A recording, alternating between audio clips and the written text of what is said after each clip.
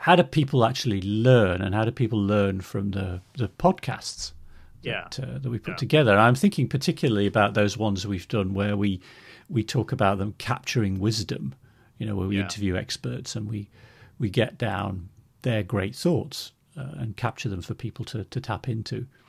I was reflecting on it because I was talking to one of the people who commissioned us for the last set of podcasts we did like that.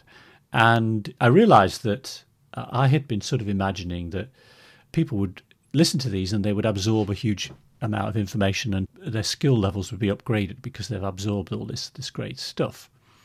And it made me realize when I was chatting to her about how you learn, that she said that she'd been in a meeting several months after the podcasts had been put out, and she suddenly remembered a very simple tip from the podcasts.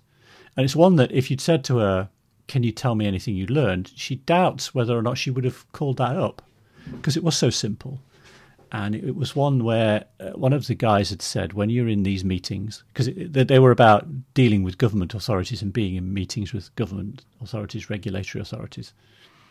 And the guy on the podcast had said, when you're taking notes in those meetings, that he had made the mistake in the early days of making notes about his own thoughts and about what he thought about what somebody had said, and reminders to himself about things that he should do following the meeting.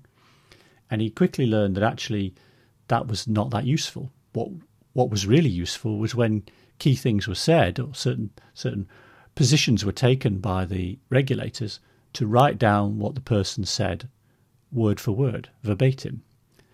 Because afterwards there could often be differences of opinion as to what was actually said. And by being able to pull his notes out and say, "Oh, well, actually what she said in word for word was this, or what he said was here, this specific thing." And this woman said she did that and was so glad she did, because afterwards that exact situation arose. There was disagreement and different views as to what had actually been said. And because she was able to read it out, it clarified it. And hearing that made me realize that, well, the way people learn, and I sort of knew this already, which surprises me that I'd forgotten. But the way people learn, certainly the way I learn, and lots of people I've worked with learn best, is when they come to something with a specific question and with a need. Yeah. And if you have that question and you find the answer and you use it, it sticks.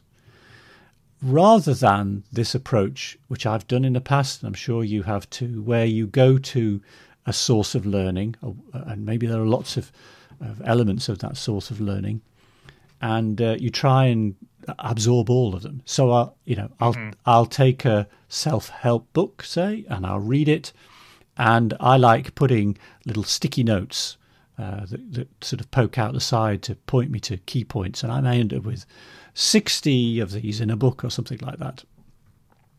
And yet, when I reflect back, maybe a week or two after I finish reading the book and making my notes, I don't recall 60.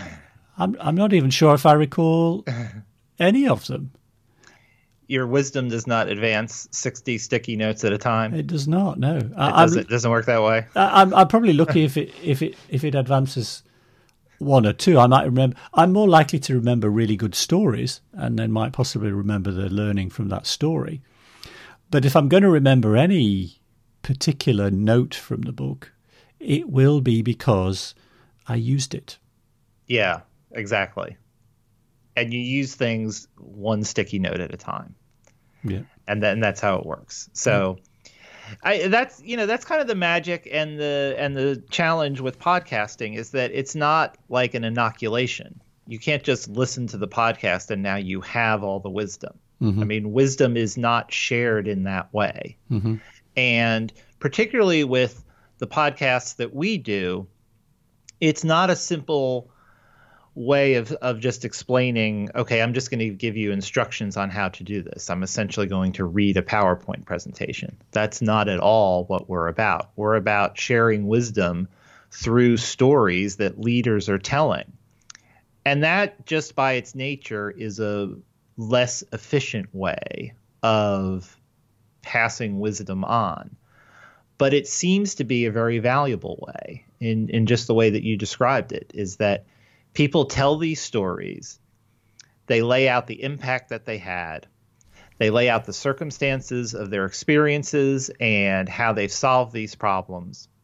And it's like you said in this example, some of the things tend to stick and people remember, oh, now I'm in this situation. I need to do this little thing. And it can even be something as simple as how to take notes in a specific way, which is never going to make anyone's top 10 list of sort of top tips on how to be a great leader. No. But here is a fantastic example of how that little bit, that little technical twist on how to take notes in a meeting. Someone said, I heard the podcast, I remembered it, I tried it out, and it worked. And now I understand why this is a great tip. So this person is now saying, oh, let me give you this wisdom bomb. This is so great. Like, this is how you need to take notes. And anyone who has not lived through that story will say, yeah, I know how to take notes. Thanks for the brilliancy. But guess what? It's value. And she knows that. And one day someone's going to come to her and say, oh, that tip you had about giving notes, that was the best tip ever. I did this and now things were great. And we had a disagreement after the meeting, but we knew exactly what was said. So all good.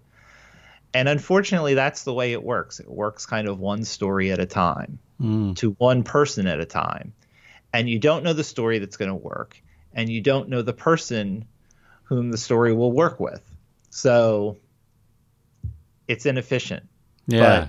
But wisdom is shared, and it really helps out.